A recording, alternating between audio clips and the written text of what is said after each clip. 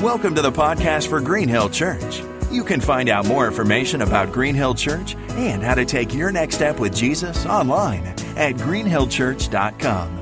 Amen. You guys may be seated. Greetings from Queen Creek, Arizona. I see you balcony Baptists up there. What's up? I really want to get a balcony when we get a building. That's a nice vibe. I like it. Good to have you guys. Go Phoenix Suns, in case you forgot. And Memphis Grizzlies. Actually, I'm grateful to hear you guys don't like Memphis. Is that true? So go Suns. Yeah, sounds good. Let me rush to honor your staff. Your staff's incredible. I love Pastor Brandon. It's been great to get to know you this weekend. Grateful for your leadership. I've been listening to your sermons. Got saved over and over again from listening to them. But honestly, I love how you're faithful to the exposition of God's Word. Appreciate you a ton. And Robert, singing up here, he's been to Arizona a couple times with us. There you are, my man. Grateful for you. And you bought me lunch once, and I'm grateful for that. He goes twice. He says twice. The second one wasn't as good. But Pastor Ricky, grateful for him. If you guys didn't know, our team actually went with yours to Honduras last year. We're able to send a team with you guys, so thank you for being hospitable for that. And also, just the Postels are just an incredible family. They've really helped us a ton. Yeah, we know who the favorite is around here. And I would encourage you guys to come with them to soccer camp this March. I'm going to talk in this sermon how hot Arizona is, but not in March. It's beautiful in March. It's the 1 month of the year. Come on. No, we got like 4 months, which are pretty great. But let me honor you. Thank you for your support, for helping our church. You've supported us in so many ways for so long, and it means a lot. So you've prayed for us, and I know that you have, and I'm grateful for that. You've sent teams. You have gone yourself, but also you give. I just want to give you some good news for our church. We're actually moving in 2 weeks. The average church to get a building, church plant in Phoenix, Arizona, takes around 10 to 15 years. And so we're not at a building yet. We almost ran across one this past year. And long story short, it's not ours yet. But COVID really hit us hard. We used to meet in a movie theater, and then that shut us down, and no school would take us. And so we actually had to meet in another church building on Sunday nights for the last couple years. And it's been tough, but God's really we've been able to persevere through that. Well, in 2 weeks, we're moving into a junior high. We cannot wait to smell the sweaty junior high boy sweat in the cafeteria. We're just so excited. I know, honestly, we're so grateful. I went to school with the principal's daughter, and so we have a good relationship there. But I just want to say thank you, because of your monthly donation to our church, you completely cover our kids' wing. Everything we have to rent for the kids, all the classrooms, you guys pay for it. So thank you so much for taking care of our kids. We love you for that. Your support helps us in so many ways. So we are in a difficult area in the U.S., in the Southwest. 61% of Queen Creek, if you were to ask them, what do you believe, they would answer with nothing. They don't believe in any religion at all. So well over half. The conversation has to start at just the idea of belief in general. Of the 39% of those who are religious, a huge portion of them are LDS, or you may know them as Mormon. We have a lot of them in our area. I grew up, most of my friends in my town were Mormon. And also we have quite a substantial amount of Catholic. Very, very little evangelical Christian presence in the Southeast Valley of Phoenix. And so that's why we planted. Barna actually did a research recently, and it labeled Phoenix as one of the, quote, least Bible-minded cities in America. I actually believe that's one reason why we're so unreached, because even the churches that we have, we tend to forget what this Bible is all about. This Bible is about the mission of God. Amen? And if we're reading this correctly, we are always living sent. And that's what I love about your church. And I'd love for us to begin in Genesis. So open your Bibles to Genesis chapter 12. And we're going to end in Revelation. So, it's just going to be a quick day. Just preach the whole Bible. And I'd love for us to spend some time today just looking at several texts pointing to the fact that God has always been on mission. Let's pray. Father God, as we open our Bibles to Genesis, God, may we not just be hearers of the word, deceiving ourselves, but may we be doers of your word. May we do it because we are empowered by your grace and your love. God, we give you our hearts today. May you soften it towards your mission. And I praise you that you've given all of us a unique way to play in the story of God.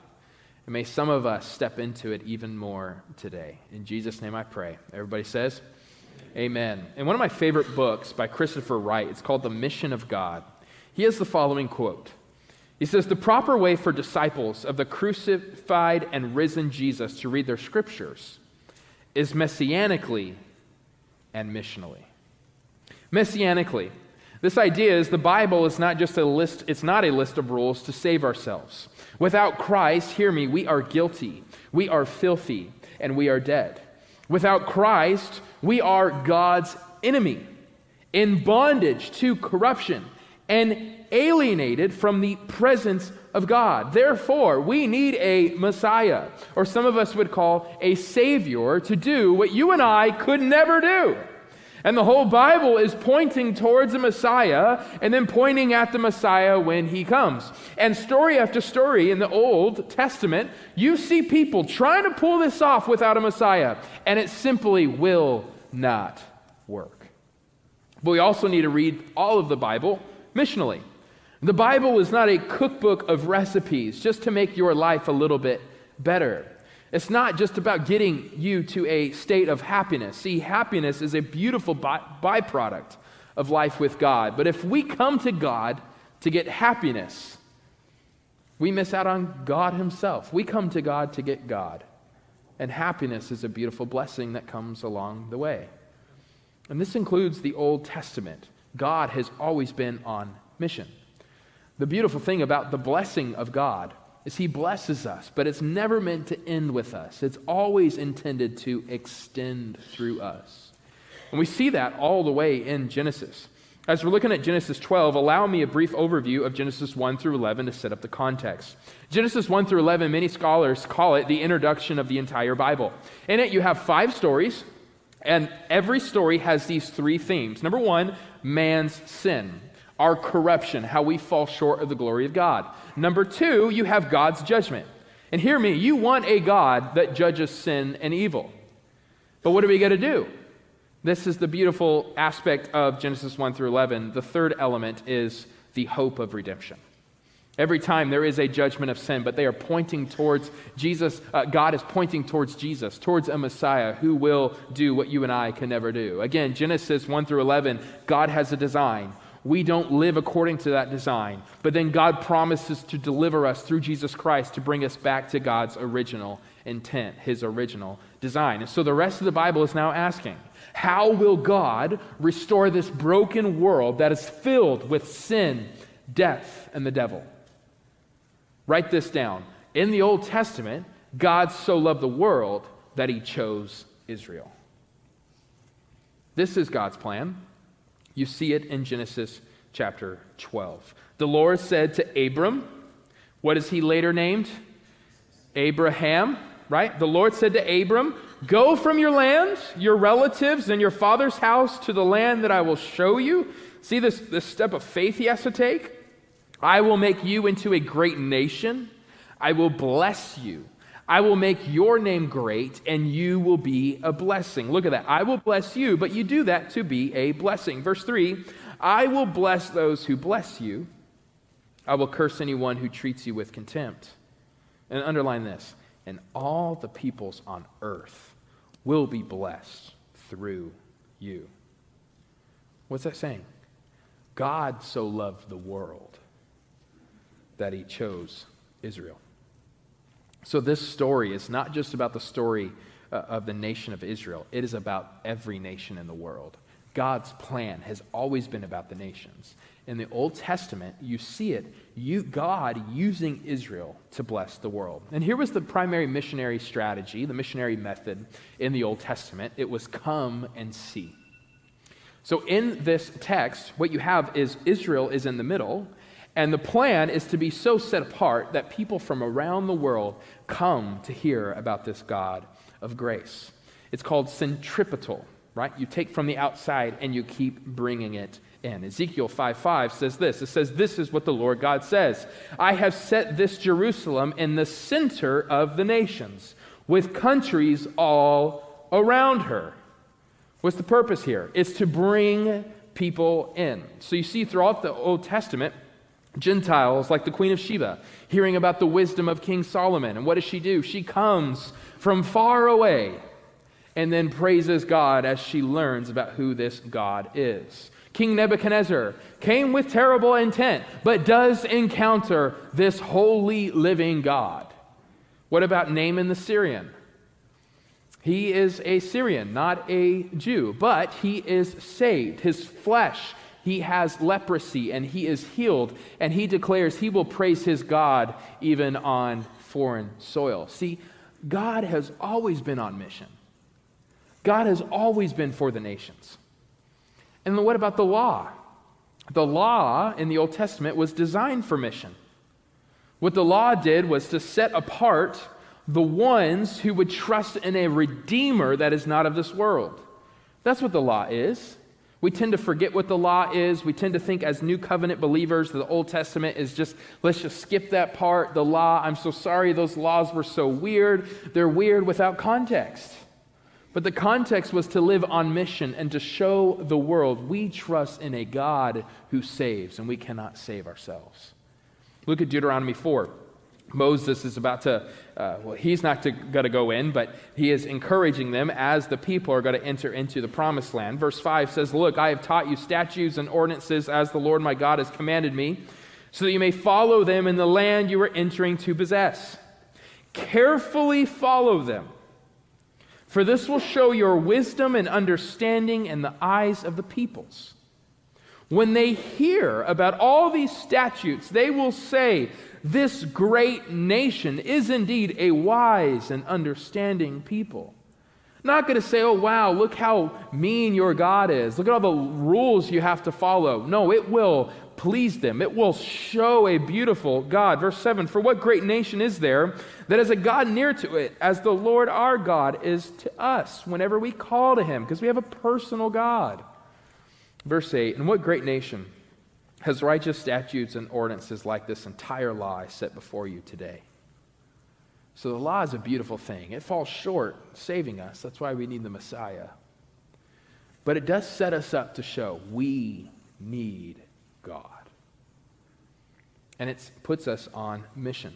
Let me give you one example. One text that a lot of people misunderstand, and I honestly don't care where you land on it, but Leviticus 19:28.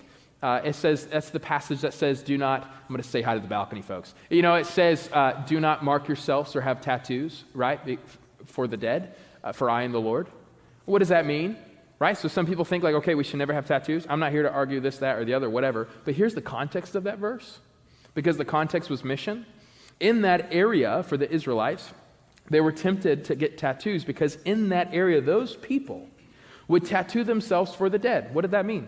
They would punish themselves. They would mark themselves. And they believed as marking themselves, they would actually, their ancestors would be honored by this sacrifice. And the ancestors who weren't good enough to make it into heaven, if you punish yourself on their behalf, they will go from purgatory to heaven. And why does God say don't do that? Right? Because God is saying, no, this is not how this works. The gospel is not you punishing yourself to get somewhere. It's about Jesus receiving the punishment so that you and I could be with him forever. Right? So the law was to set us apart. We don't do life like everyone else. We put our hope in a Messiah. We are different, holy, set apart. So all the Old Testament is looking forward to Jesus, to the Messiah who will put an end to all the corruption, oppression, and heartbreak. So then John 1, Jesus comes down to the neighborhood. Fully God, fully man. And hear me, the mission never changes, but the method does. Write this down. In the New Testament, God so loved the world that he gave his son. So the mission is still to love the world. Now it's very much through his son. Look at John 3:16. We all know, but I also want to read the next two verses. "For God loved the world in this way. He gave his one and only Son so that everyone who believes in him will not perish but have eternal life." I love this phrase, eternal life. It's actually not just referring to quantity of time, like forever and ever, but it's actually referring to a quality. This is like when Jesus says in John 10:10, I have come to give you life and life in abundance. And I believe that eternity starts now when you put your faith in him. Verse 17, for God did not send his Son into the world to condemn the world, but to save the world through him. Anyone who believes in him is not condemned. But anyone who does not believe is already condemned. Why? Because of our sin, right? Because he has not believed in the name of the one and only Son of God. So what's the missionary method? In the Old Testament, it's come and see. But in the New Testament, it's go and tell. I just spoke Southern. I've been with you guys for 24 hours. Oh my. So go and tell. Okay, now. Wow. I do have family from Jackson, Tennessee. So this is no longer centripetal. It's centrifugal. That's a $5 word. What that means, it starts here and it goes out more and more. We see that in Acts 1:8. But you will receive power when the Holy Spirit has come on you, and you'll be my witnesses in Jerusalem, in all Judea and Samaria, and to the ends of the earth. This is why I have a friend like Mitch, who I went to college with. He graduated, and he lives in an unreached people group. I'm not allowed to say where he's at, but he has dedicated his entire life to understanding their language, making an alphabet, taking the Bible, interpreting it for them, and then die. Why? Because we leave the comforts of our home to go and tell more and more. This is the missionary method. Because we have to go to them, because who else will hear? Romans 10, Paul makes this argument. Verse 13, for everyone who calls on the name of the Lord will be saved. I love this word saved. It's salvific. It's to be salved too. It's to be healed holistically. How then can they call on him they have not believed in? And how can they believe without hearing about him? And how can they hear without a preacher? You need us, right? Preachers, right? No. Verse 15, and how can they preach unless they are sent? As it is written, how beautiful, especially when you have J's on, it's even more beautiful. How beautiful are the feet of those who bring good news. So it's our joy to tell the whole world that God loved the world so much that he sent his Son. And it's our privilege to share with others what Christ has done. Here's one image I like to show my church often to kind of help with theology. It's right up here on the screen by Christopher Morgan. He was my professor in college. He wrote a really great book called Christian Theology. It's a systematic theology, but I think it's really written in a way that the everyday believer can read it. But there's so many ways that Christ, the picture of what Christ has done. Jesus is our ultimate substitute. Right? You and I, we have a need. We need to share the world that they feel the need too, and we are guilty. What are we going to do? We have guilt and condemnation and shame for what we have done, and we know there is a price to pay, and the beautiful thing is Christ is our substitute, and he pays the penalty on the cross in our place. And as a result, you and I have justification, which means it's just as if we have never sinned. We are perfect in the eyes of God. Also, Jesus is our victory. Friends, you and I have this thing called foes or enemies, particularly sin, Satan, and death itself. And so you and I, we have been fighting and trying, and your neighbors are doing all they can to beat the enemy. But this enemy wins every time, except there is a champion who defeated our enemies and rose again on the third day to give you and I victory, and his name is Jesus. I'm trying to preach here. Jesus, he's our sacrifice. It's what the Old Testament is pointing to, because you and I are filthy. We feel it even within our conscience because of what we've done and what's been done to us. And so we need a priest to offer sacrifices. But the priests in the Old Testament, they have to do it year after year. But the book of Hebrews says, Jesus, he's our great high priest. He only had to do it once because he offered himself. And being fully God, fully man, it was more than enough. And so you and I are purified. Man, we need restoration. Man, outside of Jesus, death is the end of our story. Because of the first Adam, he done there, messed it all up. Sinned and introduced death and separation. Paul says, but we got a second Adam. And this Adam did a way better job. He obeyed. And he has given us life. We need redemption. You and I are in bondage. We're in bondage to sin. Don't you feel it? You do the things you don't want to do. and you don't do the things you want to do. We're enslaved to our flesh. We're slaves.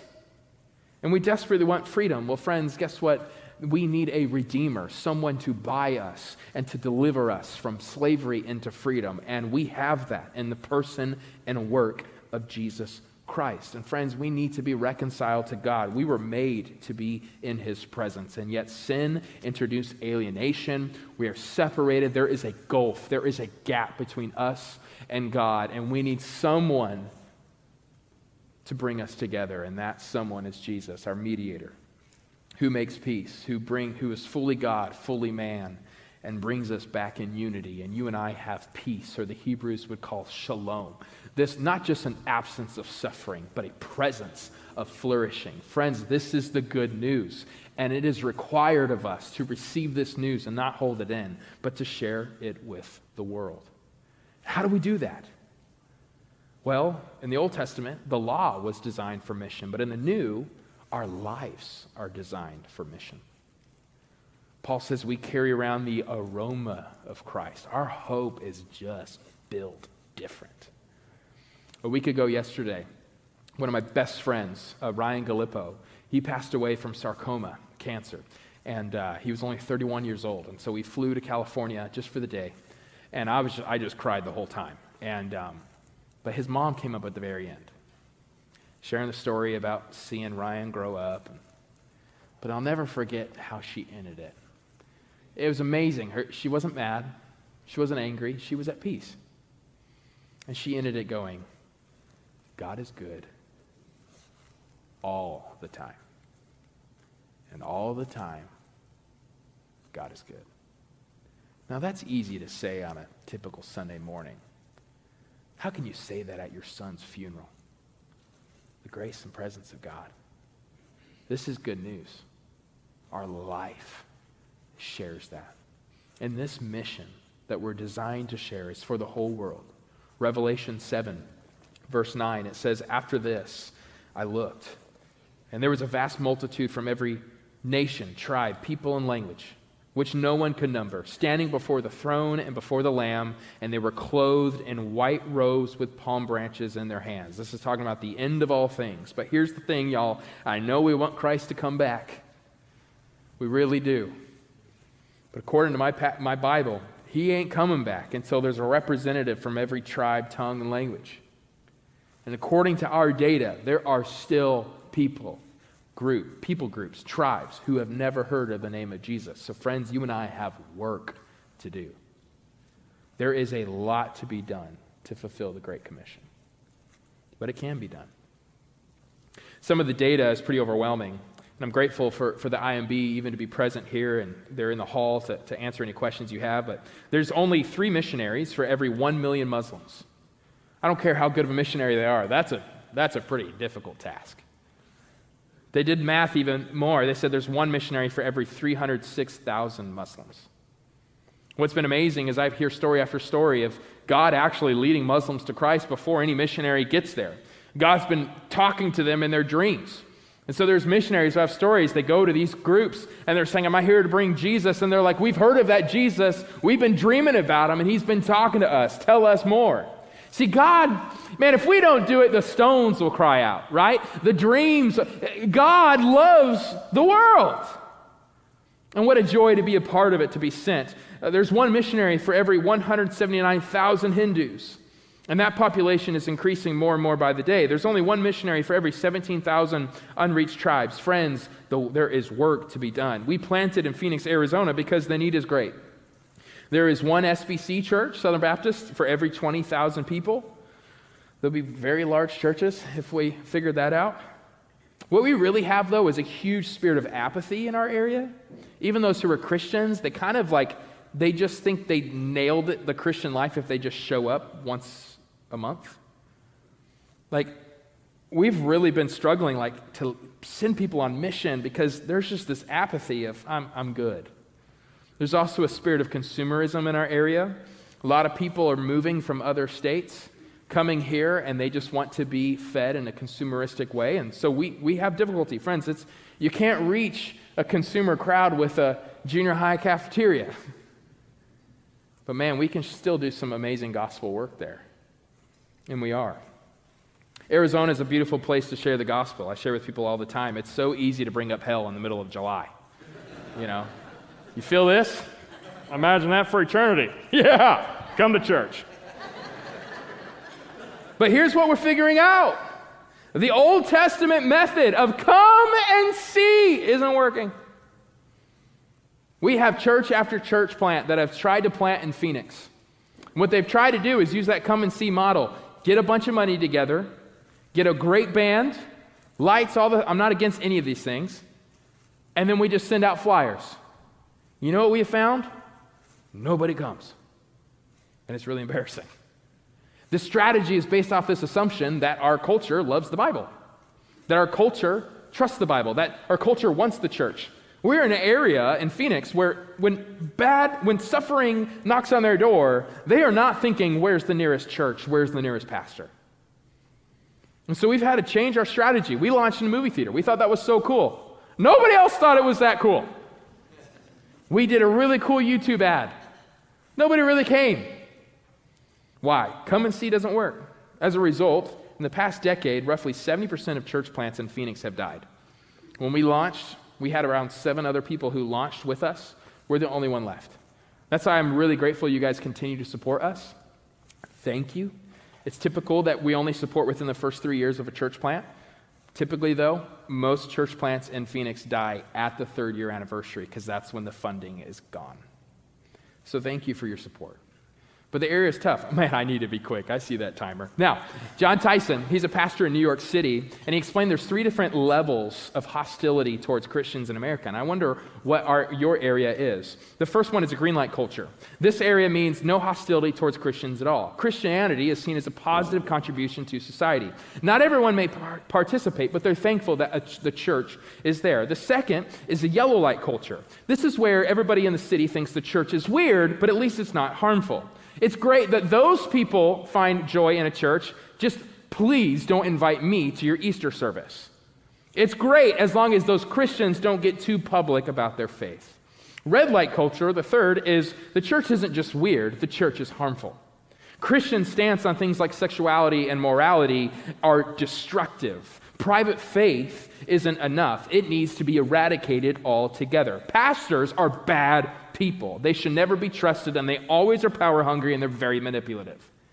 That's a red light culture. We are predominantly still a yellow light culture, but we are quickly trending towards the red in our area. I cannot bring up that I'm a pastor. My grandfather, I'm fourth generation Southern Baptist pastor. My grandfather was a pastor in Tennessee. He'd tell people he's a pastor, he'd get free food. I tell people I'm a pastor, I get spit in my food. I know there's just a difference. Wasn't funny? Okay. Now, here's what we're learning though. Here's what we're learning. Here's the trick. Your neighbors will expect your hostility until they experience your hospitality. They don't feel hospitality from an ad, from a video or whatever, but they experience the presence of God when our people get enough nerve to knock on the door and invite them over. We have our neighbor Mike, who was turned off when I was a pastor. The first time I told him, he just literally stopped talking and left. And we thought, that's awkward. But thankfully, he's a mechanic. And so I keep breaking my truck down so he can help. And we have conversations, and we've invited them over for dinner. And more now, he's just waiting for me to pull in, and we chat. See, what did Jesus do when he was on earth? He advanced the mission of God one meal at a time. He didn't make demonstration out of sinners. No, Jesus made dinner for sinners, and that's what you and I are called to do as well. I can't get enough of Hebrews 13:2. It says, "Don't neglect to show hospitality, for by doing this, some have welcomed angels as guests without even knowing it." What's that saying? There is something sacred that happens when we open up our hearts by putting out the plates. This is hard for my family, because my wife's favorite 3 words are out to eat. But we are learning. There's a thing called DoorDash, right? We can cater, whatever. Let's bring people over and be hospitable. And I know this is Southern hospitality. And so you're like, we did that. But let me give you a challenge. 1, are you inviting the neighbor that no one else invites? Are you inviting the neighbor that can't invite you back? Are you inviting the neighbor that everyone labels? And not only that, maybe you relate to the pressure of having people over for dinner, but it's hard to bring up Jesus. It's hard to close the deal. I had a member, this is a big emphasis at our church, to make meals, to bring people over for dinner and just see what the grace of God can do. And he was like, yeah, I come up with the rule. You don't convert, no dessert. I'm like, no. That's not it. You missed it, okay? He's like, but my dessert's good, so it'll, no. But here's what's put us at ease. And I tell my wife this every time before we open the door to bring somebody in. Outcomes are none of our business, but the outcast is. The fact that the outcast is in my home, I've done my job. And all I can do is witness to what God has done in my life and allow God to do his salvific work in their heart. Allow him, make space for the grace of God. Allow him to do what only he can do. But what I can do is to care for the least of these, to bring people over. And you know why I do that? Because there was a time when I wasn't invited to the table. Because of my sin, because of my corruption and filth, I was outside of the feast of God. And yet Jesus, in his kindness, came down to earth, lived the perfect life, died for my sin, rose again in victory, ascended to the right hand of the Father. And he's extended the invitation to the marriage supper of the Lamb, the ultimate feast with God for eternity, to you and to me. And because of that invitation, I can't help but say, you're invited as well. Come to the feast. And we believe every time we feast together, it's a foretaste of the kingdom of God for eternity. So I just want to ask you as we close, who is your neighbor that you haven't invited?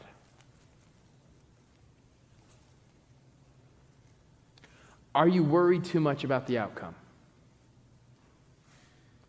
Where is God calling you to next? Because there are way too many people in this community as well that don't even know that they're invited to the feast. Let's bring them in. Let's pray. Father God, thank you that we are a part of your feast. God, although we didn't deserve it, we don't earn it. Jesus, you made a way for us.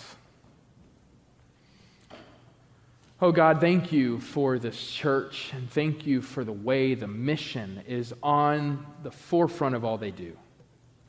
So God, I just feel led to pray for favor on Green Hill Church. Favor as they keep the main thing the main thing. God, I pray that so many families would be blessed through the ministry of Green Hill, both here and around the world. But God, may we be doers of the word. And so God, may we leave here taking the challenge. I'm going to make dinner for the sinner. I'm going to invite the neighbor that nobody likes. I'm going to give God an opportunity, Hebrews 13, for something sacred to happen as we put out the plates and open up our hearts. God, would you give us the boldness to meet somebody new? Give us the boldness to share our own story of God's grace in our life. And may it result in conversions and baptisms and celebrations of what you've done and what you've continued to do throughout history. And that's drawing all the nations to yourself for your glory and our joy. In Jesus' name I pray. Amen.